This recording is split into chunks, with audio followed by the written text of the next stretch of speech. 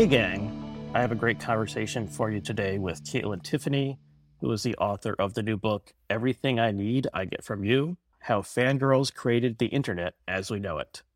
And I have a special request that is appropriate given the topic, as Caitlin and I talk about online life leads people to behave in strange ways. And one of those ways is that sometimes when people see my tweets and don't like them, they see the link in my bio to the Apple Podcast page for this show, and they leave a 1-star review. And honestly, I don't think I deserve as many 1-star reviews as I currently have. So if you want to fight back against the haters, you can go right now to Apple Podcasts or whatever podcast app you use and give the show a 5-star rating and a positive review. Okay, enjoy the show. Hi, welcome to Culturally Determined. I'm your host, Aryeh Cohen-Wade, and my guest today is Caitlin Tiffany. Caitlin, could you please introduce yourself? Yeah, hi. My name's Caitlin. I'm a staff writer at The Atlantic. I write about internet culture.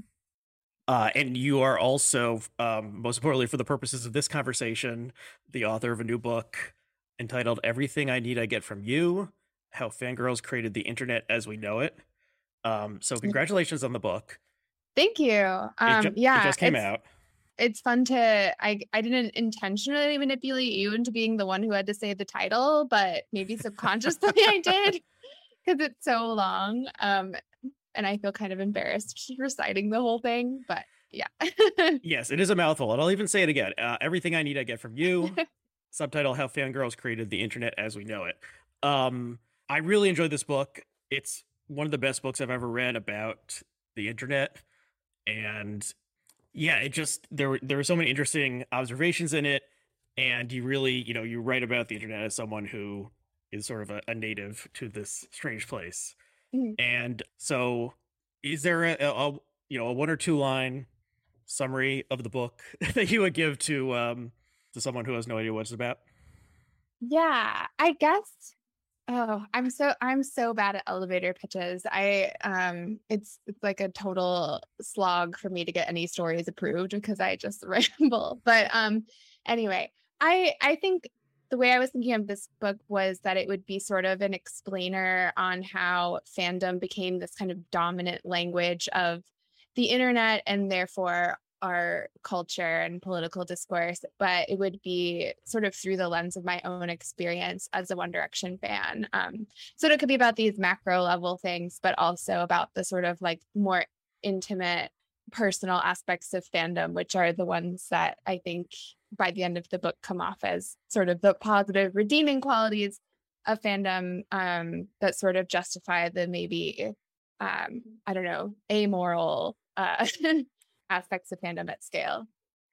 So the book is sort of cultural history, social commentary on what the internet is like now, but also is about the band One Direction, which we will explain for people who don't know what that is.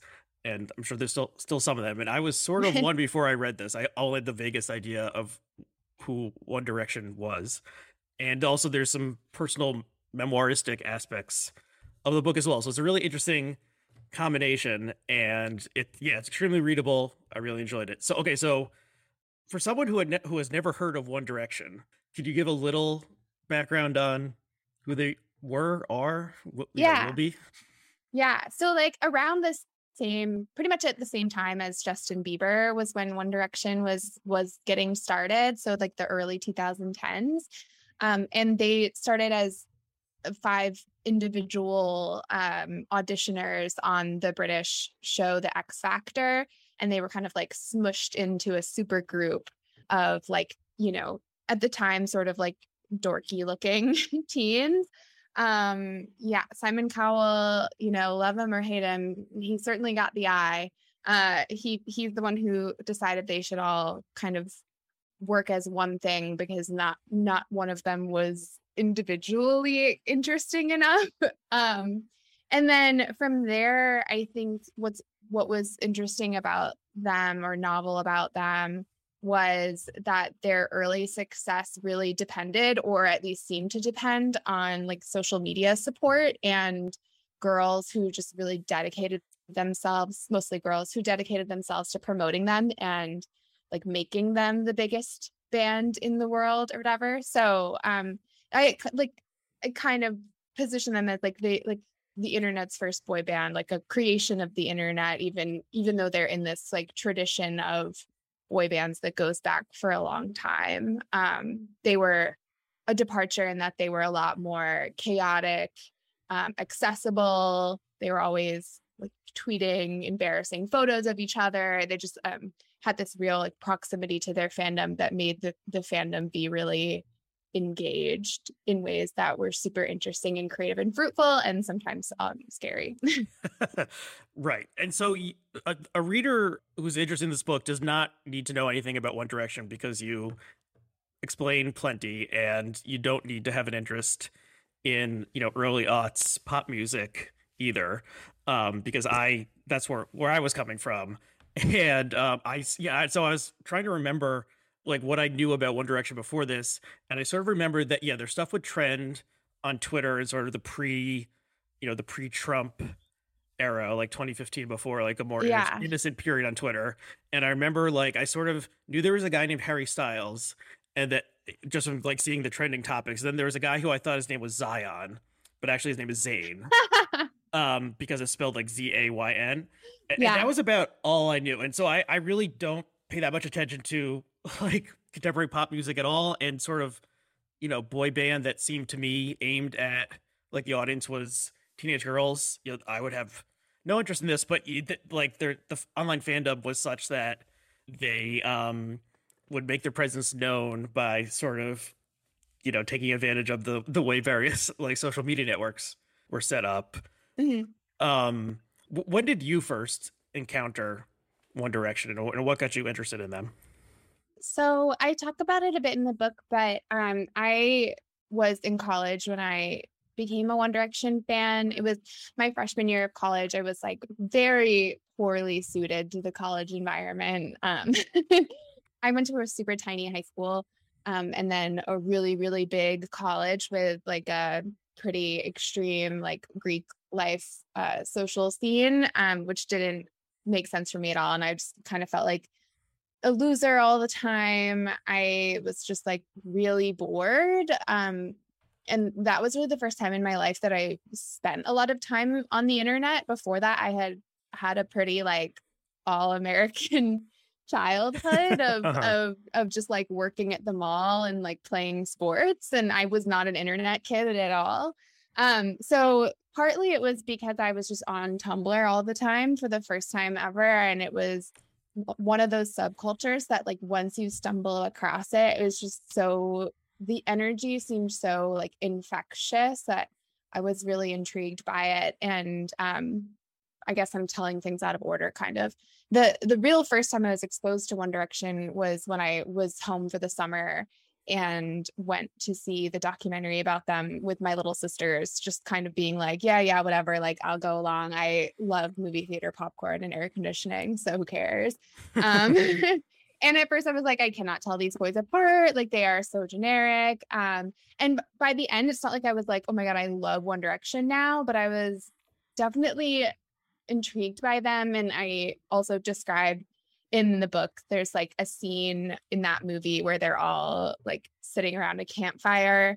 It's actually kind of haunting now because they're talking about how they're always going to be friends whenever, if and when what's happening to them ends, like they'll be in each other's lives forever. And that's like clearly not been the case. Mm-hmm. So it's kind of sad to watch now. But in that segment, they're talking about like, what do I want basically like my legacy to be? And one of them says like, oh, I hope that a mom just tells her daughter about, the band that was cool when she was young and how terrible they were at dancing or whatever. And I just found that really moving at that time. I think just because I was like going through a rough transitional period of like trying to grow up.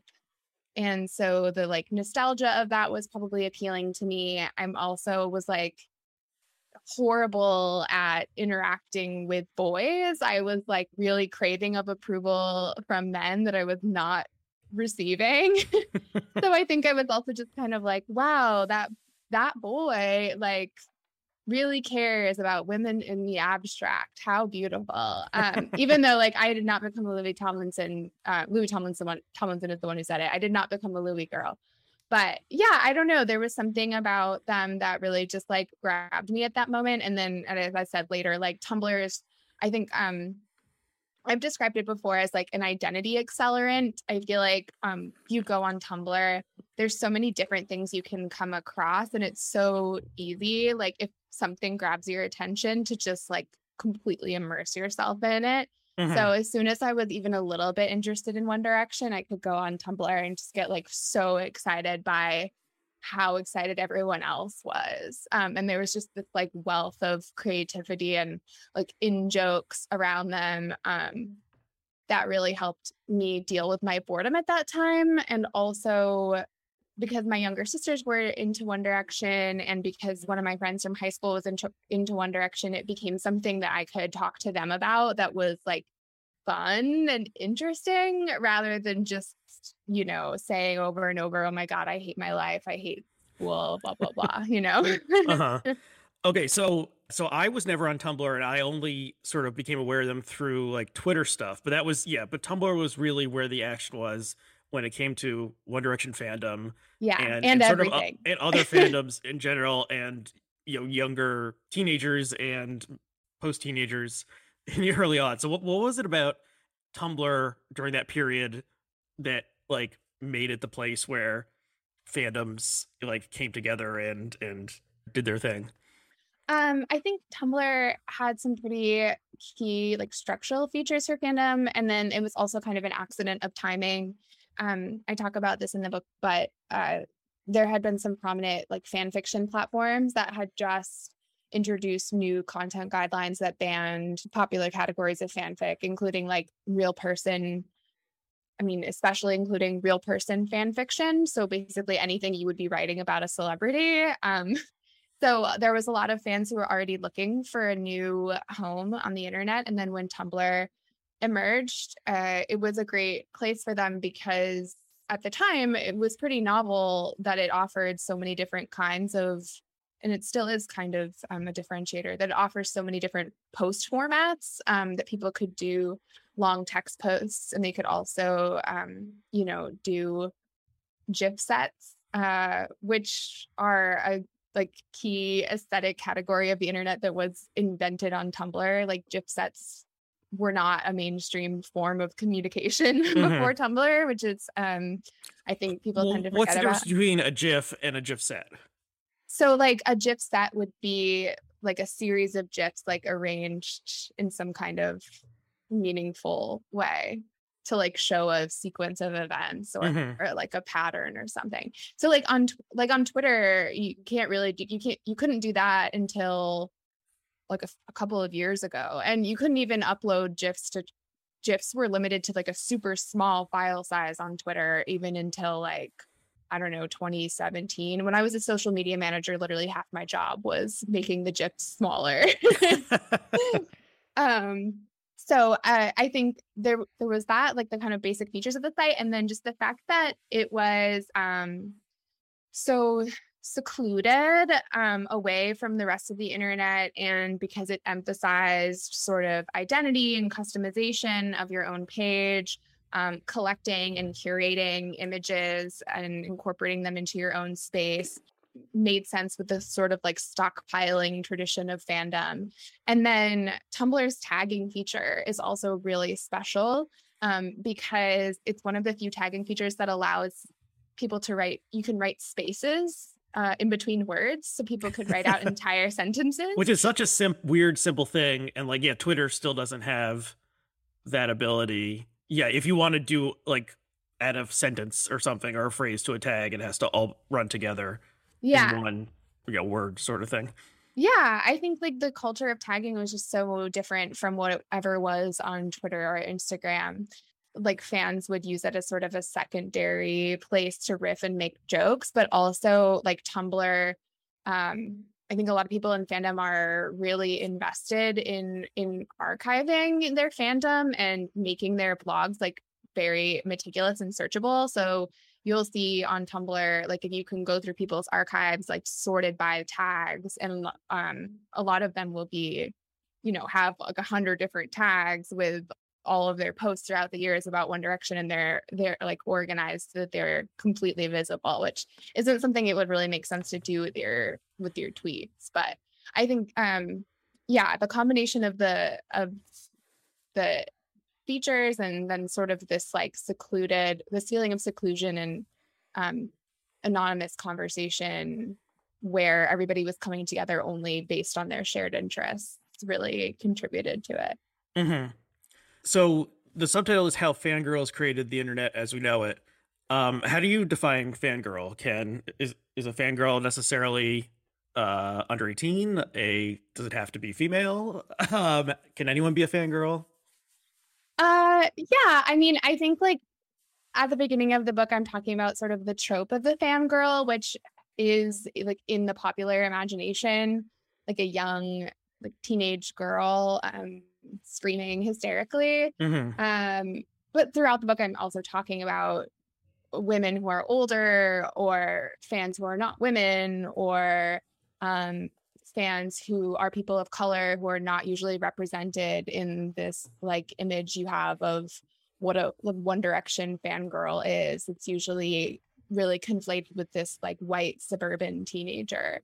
So I mean, obviously like the feelings of fandom, the like feeling of, I guess, organizing your life or your identity in some way around this like object of your affection is something that anybody can experience. But part of the goal of the book was to, I guess, illustrate how complex that is. And I started with the trope to illustrate that trope was insufficient, and then kind of went out from there. Mm-hmm. Yeah, so you go into sort of like the history of being a fan in general, and modern fans in the modern sense, and like often fandom that is primarily associated with women is treated as less serious and not worthy of respect or study. And so like when the Beatles first came to America, the most visible fans were teenage girls screaming, and that caused like a lot of adult white male critics at the time to sort of be like, well, this is a joke, this is just garbage for kids. And then it turned out that like the Beatles are still the most successful, by some measures, I guess, popular music act of all time. And it's interesting to think about, like, there's multiple parallels between One Direction and the Beatles. They're mainly British. I guess one is Irish. And Five versus Four, the musicians, obviously, they like were popular first in the UK and then came to America and became superstars. Does it end there? Are there other ways that comparing them makes sense, or does it make sense? Yeah. Well, so I was watching I can't remember the names of anybody involved because they're all like British newscasters. I was watching a panel from some British news program that was from around the time that One Direction was at their peak, where they were talking about comparing them to the Beatles. And one of the men on the panel was saying like, well, they're just as famous as the Beatles, but I think the difference is that like the Beatles had a cultural impact and One Direction is not having a cultural impact, which I thought was just like a utterly ridiculous statement. And also that is kind of what people thought about the Beatles at the time too, was that, if they were having any kind of cultural impact, it was like basically like voodoo. Like it was, a lot of it was kind of like racially tinged. It was part of the like fear of rock and roll in general. Mm-hmm. And there was this assumption that like if something was super popular amongst young women, then it must kind of inherently be pointless. Right. And like I get sort of like torn talking about these things because like I'm also a person who like appreciates art and thinks it's worthy of seriousness, and don't want to start arguing that One Direction's like an amazing, historically significant musical act that created musical masterpieces, because I don't think that's the case. But I just think people in both situations like lost out on an opportunity to observe some really interesting cultural phenomena because they just weren't invested in asking any questions. Like that was really notable to me in a lot of the early coverage of Beatlemania, is that like all of these reports, which are very colorful and a lot of them written in quite an engaging way, very few of them bothered to stop and ask a single one of these women like what they were thinking or like why they were doing what they were doing, which just seems like such an utter failure of journalism and like a really sad like deficit of curiosity, because basically anybody that you ask about why they're doing something, like screaming in a public place, is going to have like a pretty interesting and specific answer, just because like most people have interesting and specific lives. Mm-hmm. Yeah, you take a group seriously that has often been not taken seriously, and more people are paying attention to fans in general now. But yeah, just like it's sort of like things that men were fans of, predominantly like Star Trek and Star Wars or something, sort of got taken seriously by mainstream or like upper middle brow culture like earlier than things that young women were fans of. Even though sort of they're not necessarily like one is not necessarily deeper or more complex than the other. Yeah, well, I think there is still, I think the like nerd stigma was persistent for a pretty long time, or still kind of is. I mean, I guess Star Wars and those properties like were judged in different ways than fangirls. But I think all kinds of fandom can be subject to that sort of like stigma of like you've crossed over a line of caring too much about this and like you live in a fantasy. Maybe the one that escapes judgment the most often is like sports fandom, which is right. Yeah, that we're supposed to take sports extremely seriously, but why is that any more or less important in its essence than pop music or Buffy the Vampire Slayer or something else? So one other thing I was thinking about, okay, so like I said, I knew almost nothing about One Direction before I read this, and then got more interested in them as I read, and I was asking a friend like, what is their most famous song, because I don't really know any of their songs, and I can't remember which one she said, but it's maybe it was like their first big hit. It's like them playing on the beach in the music video. Yeah. What Makes You Beautiful? Yes. And I listened to it, and I watched the video and listened to it, and I was like, this sounds vaguely familiar, but if someone just played this for me, I'm not sure, like I probably wouldn't have been able to place it. Yeah. And like I said, I'm the opposite of the audience for this type of music. But if you go back to the comparison of the Beatles, and then like how omnipresent their music became versus the One Direction music, like it does seem like it was more of a subculture hothouse, or at least in terms of the music and how the music spread, versus some other creative acts from the past that we could compare them to, like Backstreet Boys or NSYNC or something, or New Kids on the Block, or the British Invasion bands. Does that make sense? Yeah, I think maybe partly because they would have been in the beginning of the streaming era. Like a lot of fans that I interviewed for the book talked about becoming One Direction fans because they ended up like in a YouTube recommendation rabbit hole. So I think maybe that has to do with like kind of the end of the monoculture or whatever. Like we have so many huge pop stars now, and that's like part of why Who Do You Stan is like a signifier of identity, is because there's always many choices of who to stan at this time. Right. And for people who don't know what stan means, could you give a definition of that term? Oh yeah, I feel like this is a word that I only learned from context on Twitter, and then only later was like, oh, I didn't realize that there was some debate over the origins of this term. But I thought originally, and I think some people still use it this way, that it was a portmanteau of stalker and fan. But I think other like more commonly embraced definition is that it's a reference to like the Eminem song about an obsessive fan named Stan. Personally, I don't like totally think that makes sense because I don't feel like the people who started using it first would have been listening to Eminem, but whatever. Right. And that's for the historians to decide. And that song came out when I was in high school, like 1999 or so, and probably didn't enter popular usage in its modern form until at least a decade later or more. So yeah, the etymology may be lost at the same times, but it's Stan. It can be both a noun describing the person who's a super fan or a verb, I think. So like, yeah. I stan Harry, or I stan Zayn. Okay, so well, stepping back a little bit, how did you decide that, like, how did the book come together in your mind or as you were writing it, such that you combined talking about this one specific band, but as like a lens to look at all sorts of ways that internet culture has changed over the past 10 years or so?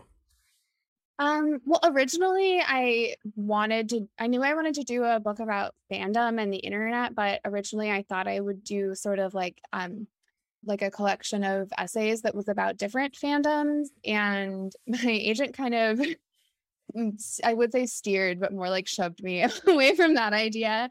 And was sort of like, no, I think this makes more sense to do like,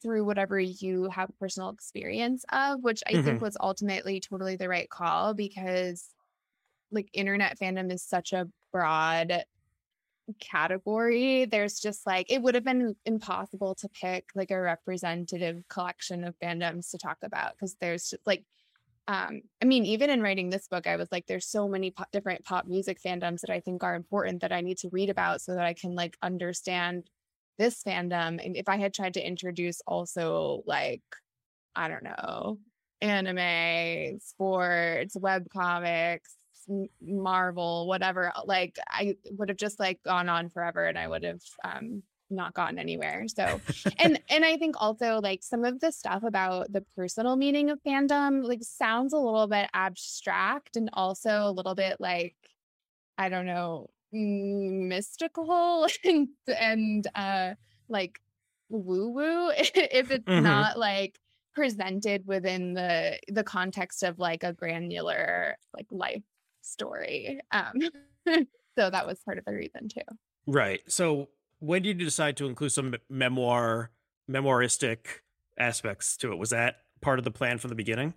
Yeah, it was definitely part of the plan from the beginning. I think it was weird to me how hard that stuff was to write, because I'm like somebody who's written about myself on the internet for a long time, just like in passing in stuff I was writing for work. And then I also have like a newsletter with my friend Lizzie, which is basically just like diaristic about our lives. And it was just, but it was like, it was so much weirder to be sort of, it felt a little bit self-aggrandizing to like insert personal narrative into this like sort of sweeping cultural analysis that I wanted to do.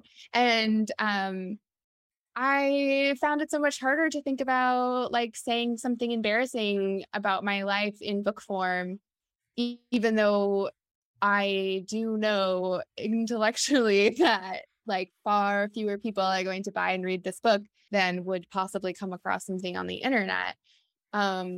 I don't know. It was like, it started off like a pretty minor part of the book. And then I realized during the editing process that it read as pretty dishonest and like needed to be more specific. So that's why I added some of the more like, I don't know, undignified information.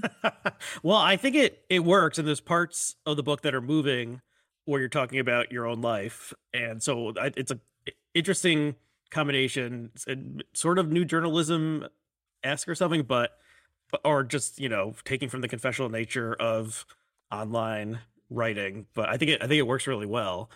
So it's funny that you were saying like, you couldn't narrow down, if you were to pick 10 fandoms or something, there would be hundreds left. Like, well, how do you think, how would you evaluate the claim that like all of modern life is now fandom? and the fandom tendencies have infected everything, and the meeting of social media and fan tendencies is like hypercharged and maybe made worse a lot of modern life. Like what is MAGA aside from like Trump like stands? Yeah. And they're so, and people are so personally identified with Trump the person, and just the sort of like tribalism that everything in contemporary America is one side versus the other, and it seems like an online flame war of One Direction fans fighting with Justin Bieber fans or something. Yeah.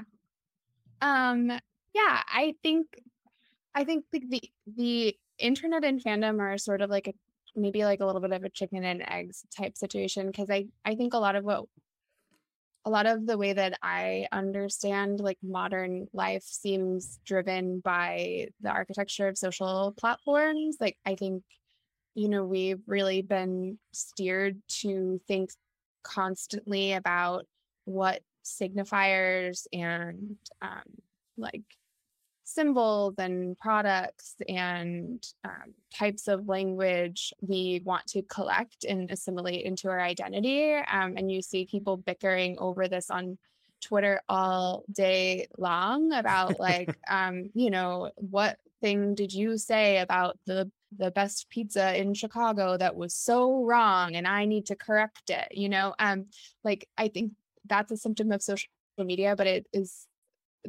fandom is really well suited to that kind of debate and that kind of projection of self that like relies on using things from the media or from popular culture and sort of cobbling together an identity.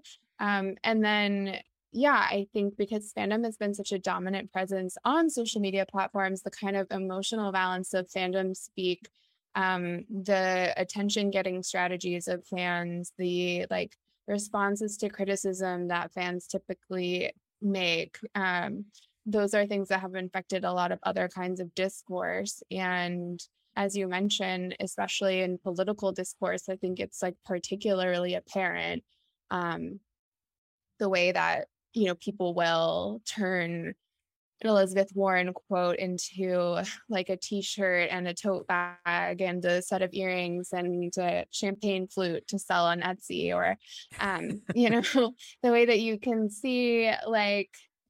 see Republican senators like Josh Hawley or Ted Cruz like are very aware of their social media followings, and you can see them when they're speaking in congressional hearings like really trying to get that soundbite of owning the libs that's going to go viral on Twitter, or whatever on the weird right-wing alternative Twitters. Like I think like once you start looking for it, you start to see it everywhere. There's just this like constant toggling between like adoration and vitriol, and then there's also just like constantly sorting and like refining the groups more and more, like who belongs where based on what they like. And like it just feels like we're constantly creating these like never-ending documentations of self, like through the things that we've collected as whatever the objects of our fandom, be that a pop star or a brand or a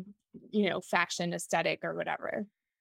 Right. And I'm thinking of, it doesn't start here in politics, but like the 2016 primary between Bernie and Hillary, and how that like divided people into totally. two groups, and those identifications, like calling people Bernie bro, like that persisted after the election. And now like there's a faction of online supporters of Kamala Harris who are called are wild. The K-Hive, which is derived from, well, is it I've got messes up with the best. Is it the Beehive or the Bayhive? That's Beyonce's fandom. I think it's Bayhive. I think. I don't know. Well, okay, either one. It seems like now I have a seed of doubt, but I'm pretty sure it's Bayhive. Okay. I mean, every fandom has like people who take it really to the extreme, but like the Kamala stands, like multiple like mainstream reporters have said that they're like the most vicious people they've ever encountered online. If someone Yeah. writes a negative article about Harris, like that, they're getting like death threats in their DMs. And it does, yeah. I mean, it seems like it's the people who are obsessed with the pop star, but it's just it's a political analog, but it's not like these people are like super into, her like health reform plan or something. It's like it's like Right. some embodiment of her. Yeah. So it seems in politics, it seems like very bad. And like it didn't start in 2016. Like Obama had a sort of like cult of personality around him as well, and was a very charismatic figure. But yeah, once I don't know, yeah, just as you said, the way online works encourages people to identify their persona with things they like. And so they make their avatar, if they're really into Bernie, they make their avatar on Twitter a Bernie icon. And then that's sort of like who they are. And people can see that and they're like, yes, that's the team I'm on, or that's the team I hate. Right. Yeah. Now that you're saying this, like the Kamala Hive, I feel like somebody needs to write like 8,000 words about it. I don't really get it. I don't get why she would have such a vicious, seemingly youthful fan base, but like I'm not sure they're youthful, honestly, but they do seem vicious. It seems strange to me also. Um, and yeah, I don't know. It's weird stuff. she's like not a charismatic figure. I'm saying this and now I'm gonna get death threats. But like Yeah, you it better doesn't be make careful sense. what you say about her. Okay. So one part so getting back to the book, one part that I found really fascinating was Larry Stylison. Is that how you would say it? Stylison? Yeah, Stylinson, yeah. Okay. Could you explain what this means and why it's sort of like Yeah. tore the One Direction fandom in half?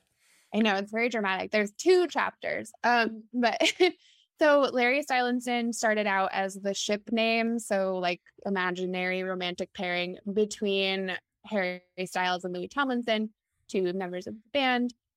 People used So shipping like comes from the fan fiction world, and yeah, like in the 60s people wrote fanfics about how like Kirk and Spock were in a romantic relationship, and it like evolved from there. And like seemingly every fandom that's around a fictional property has like people writing fan fiction in which like 2 men who are presented as straight in the work are like actually in love with each other. And that became like its own genre. And it doesn't always have to be 2 men, but it's like, working out a imaginary relationship between 2 characters. And then this, what you mentioned previously with like the fan fiction sites banning the real person fanfic, like, so yeah, this plays into it, and like sort of fiction and reality start getting intertwined in bizarre ways. yeah, yeah. So it started out as just fan fiction, or at the beginning of the band, like people did hypothesize like, oh look, they're flirting with each other, because they were kind of. I mean, if you look at the gifs, like they're just like young boys like goofing around, and it does have sort of like a sweet I don't know, connotation to it. And people were having fun with the speculation, which like I want to emphasize is like totally harmless, and like was a really exciting and fun and creative opportunity for people for a long time.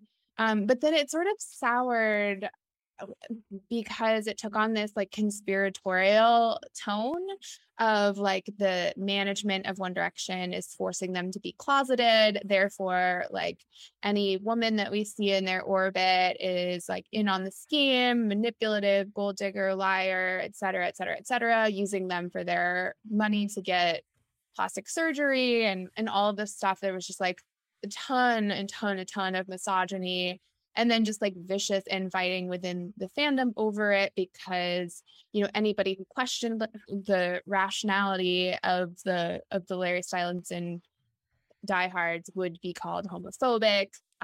There was just a lot of, I think, like wielding of like social justice trump cards kind of back and forth because of the spirit of Tumblr at the time.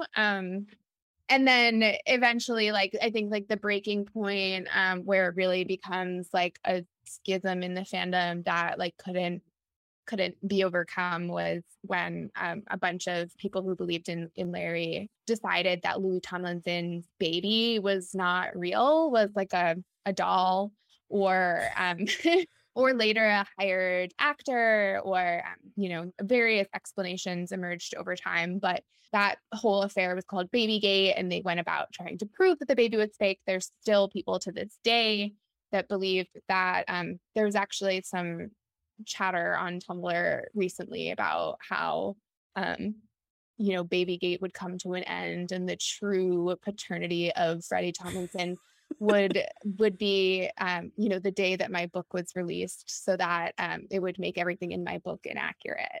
Oh wow. Okay, so you yourself have gotten dragged into this conspiracy world. Yeah, totally. That's wild.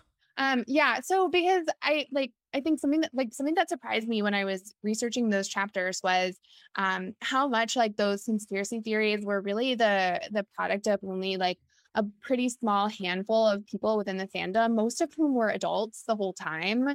And they really sort of like influenced, and I don't think it's unfair to say manipulated, a lot of younger fans into participating in these things. And they really, I don't know, I mean, they participated in what we would call media manipulation, like editing things to appear a certain way, disseminating half facts, like claiming authority on things they didn't really have authority on. And in this secluded space of Tumblr, which is both a positive and also a way where things, like a location for things to fester. So yeah, so I think like it like I don't think it's representative of fandom. It's certainly not representative of what like shipping or fic culture always is, but it's something that's happened in other fandoms too. And I think it's because usually there are these like small groups of fans in the fandom who like see an opportunity to like be the special fans who have noticed something that no one else has noticed, and they can kind of like create a little fiefdom around that. Right. So yeah, I found this part of the book really fascinating, and the parallels between this and other conspiracy theorizing that has sort of taken over the country over the past couple of years are pretty obvious. And I remember like right after the January 6th riot, or whatever you want to call it, I tweeted something like, I sort of understand the appeal of QAnon because I got really into Lost and would like read Lost theories and message boards online. And like, there's just sort of something about, I mean, there's a natural human instinct towards like mysteries and solving mysteries and decoding things and seeing significance in signs and symbols. But like the like hothouse atmosphere of an online community really hypercharges that.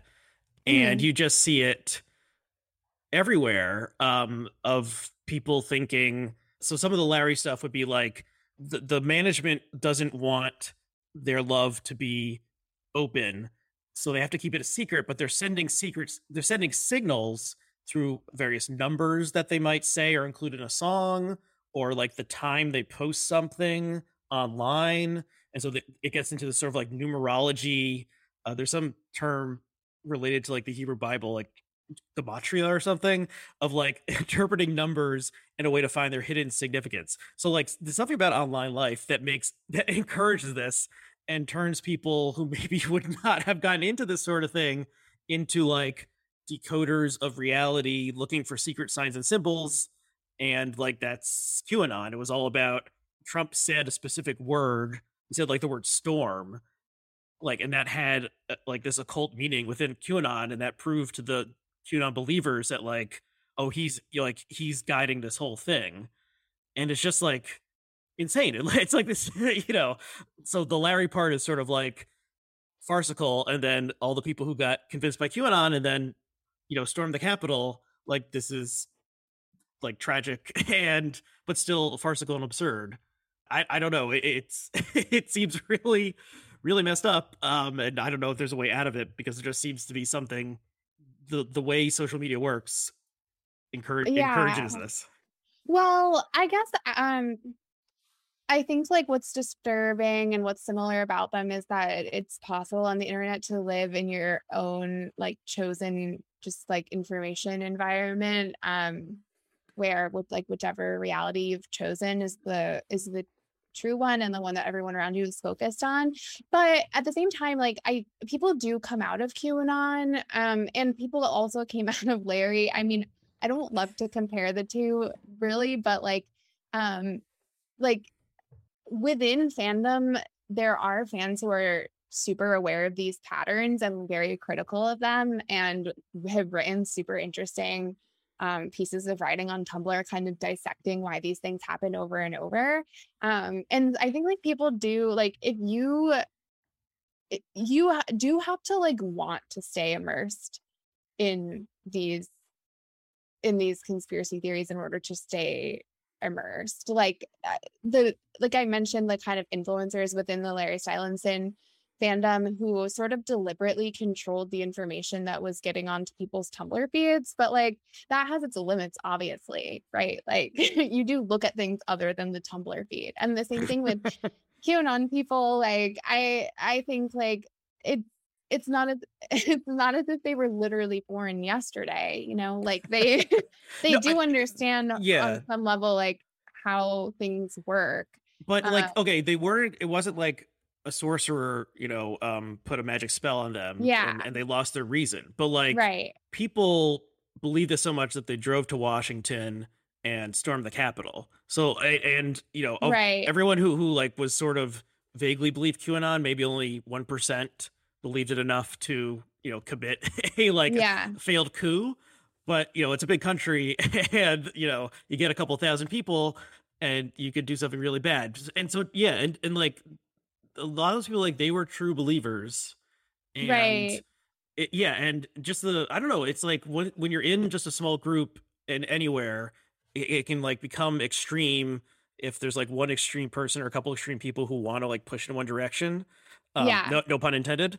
And like online, yeah, the person who you'll like never win a fight against like someone in a comment section who is like 100% committed, because like they will devote their life to proving you wrong. Like they don't have anything else. They are, they will like abandon their family to argue with you. And if you're any sort of normal person, you'll just be like, okay, I need to go like eat dinner or see my loved ones now. And so you give up, and then they get a feather in their cap for having like defeated you in an argument. yeah. I guess like so with the QAnon, I feel like people who genuinely literally believe QAnon are like probably mentally unwell. I'm like not a psychologist.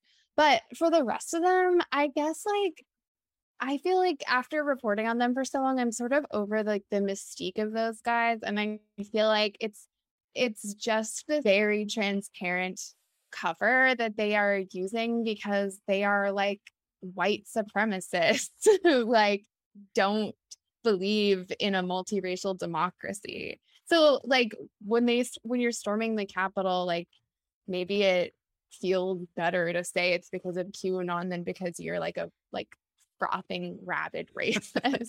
But okay, that makes sense. But at the same time, like most people think that whatever they're doing is sort of like the good thing, Yeah. like both for them and in some larger sense good. Like Yeah. like there aren't a lot of people who are like, I'm gonna go do something bad, and like I know it's bad.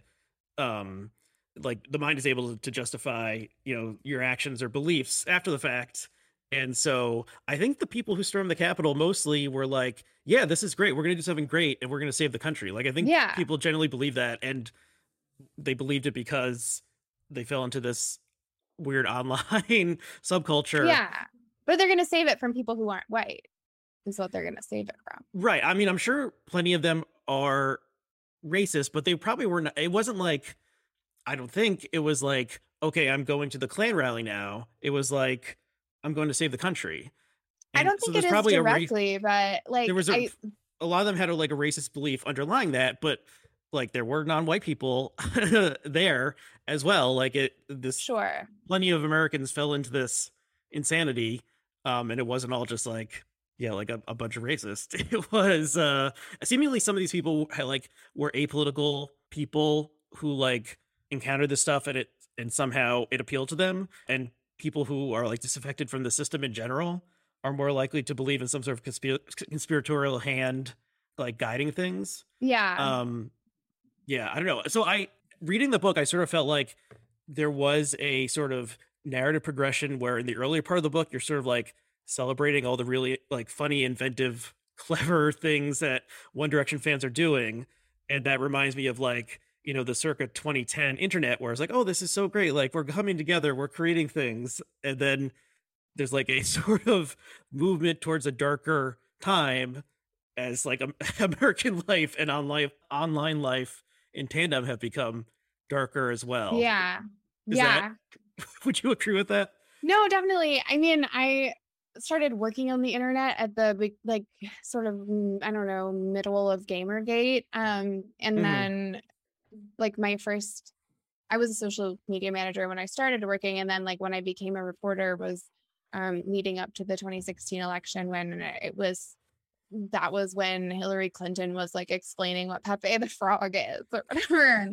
And people were so curious about like the alt-right and incels and like all of these like dark internet subcultures that led to, like mass shooting manifestos and things like that. And it was like the first time I feel like people were really, or like mainstream journalists were really trying to like reckon with the offline effects of internet culture.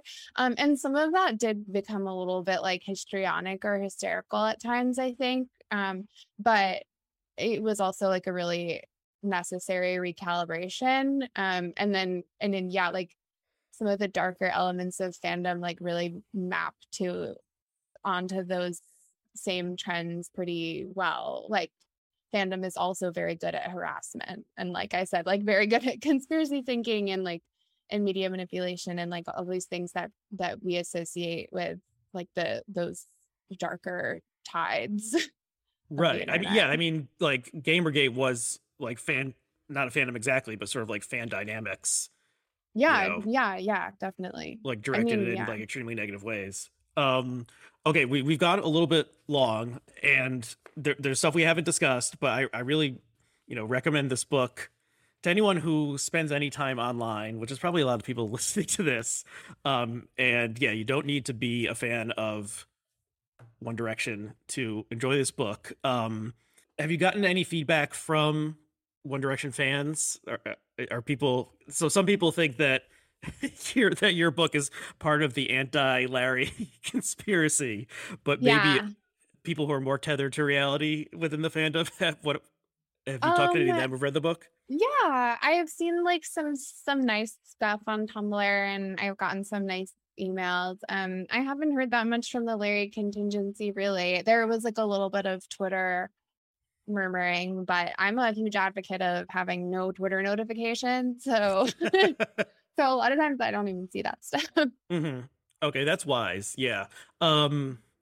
Anything else you want to say about the book or the general topic before we wrap up?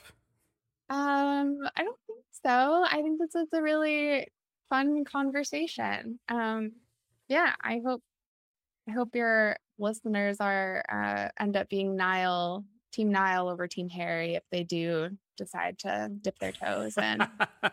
Yeah, we did. I mean, we barely even talked about the individual guys. I mean, Styles himself is having like a huge moment right now. Oh yeah, I know. And so he's like the Justin Timberlake, more or less, of the group, who's had the most successful like solo career. It's so terrible that being the successful one is named after Justin Timberlake, one of the most irritating personalities in all of popular culture. That's true. Yeah, he seems like a bad person, and he's been like the malefactor in more than one, at least two very prominent like cultural I don't know what the word is exactly, like controversies or something.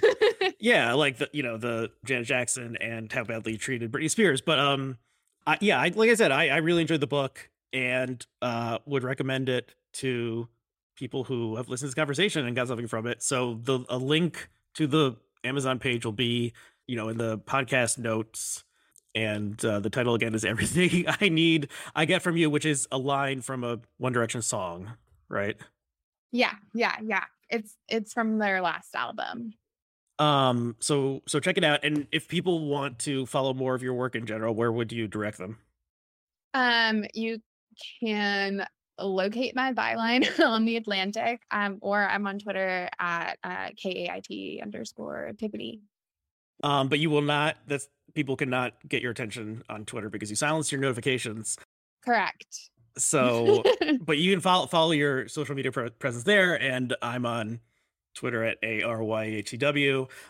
So thank you again, Caitlin. This has been a great conversation, and congrats on the book. And thanks to our viewers and listeners, or I guess they're just listeners now. Thanks to our listeners. We'll see you again next time. All right. Great. Thank you so much.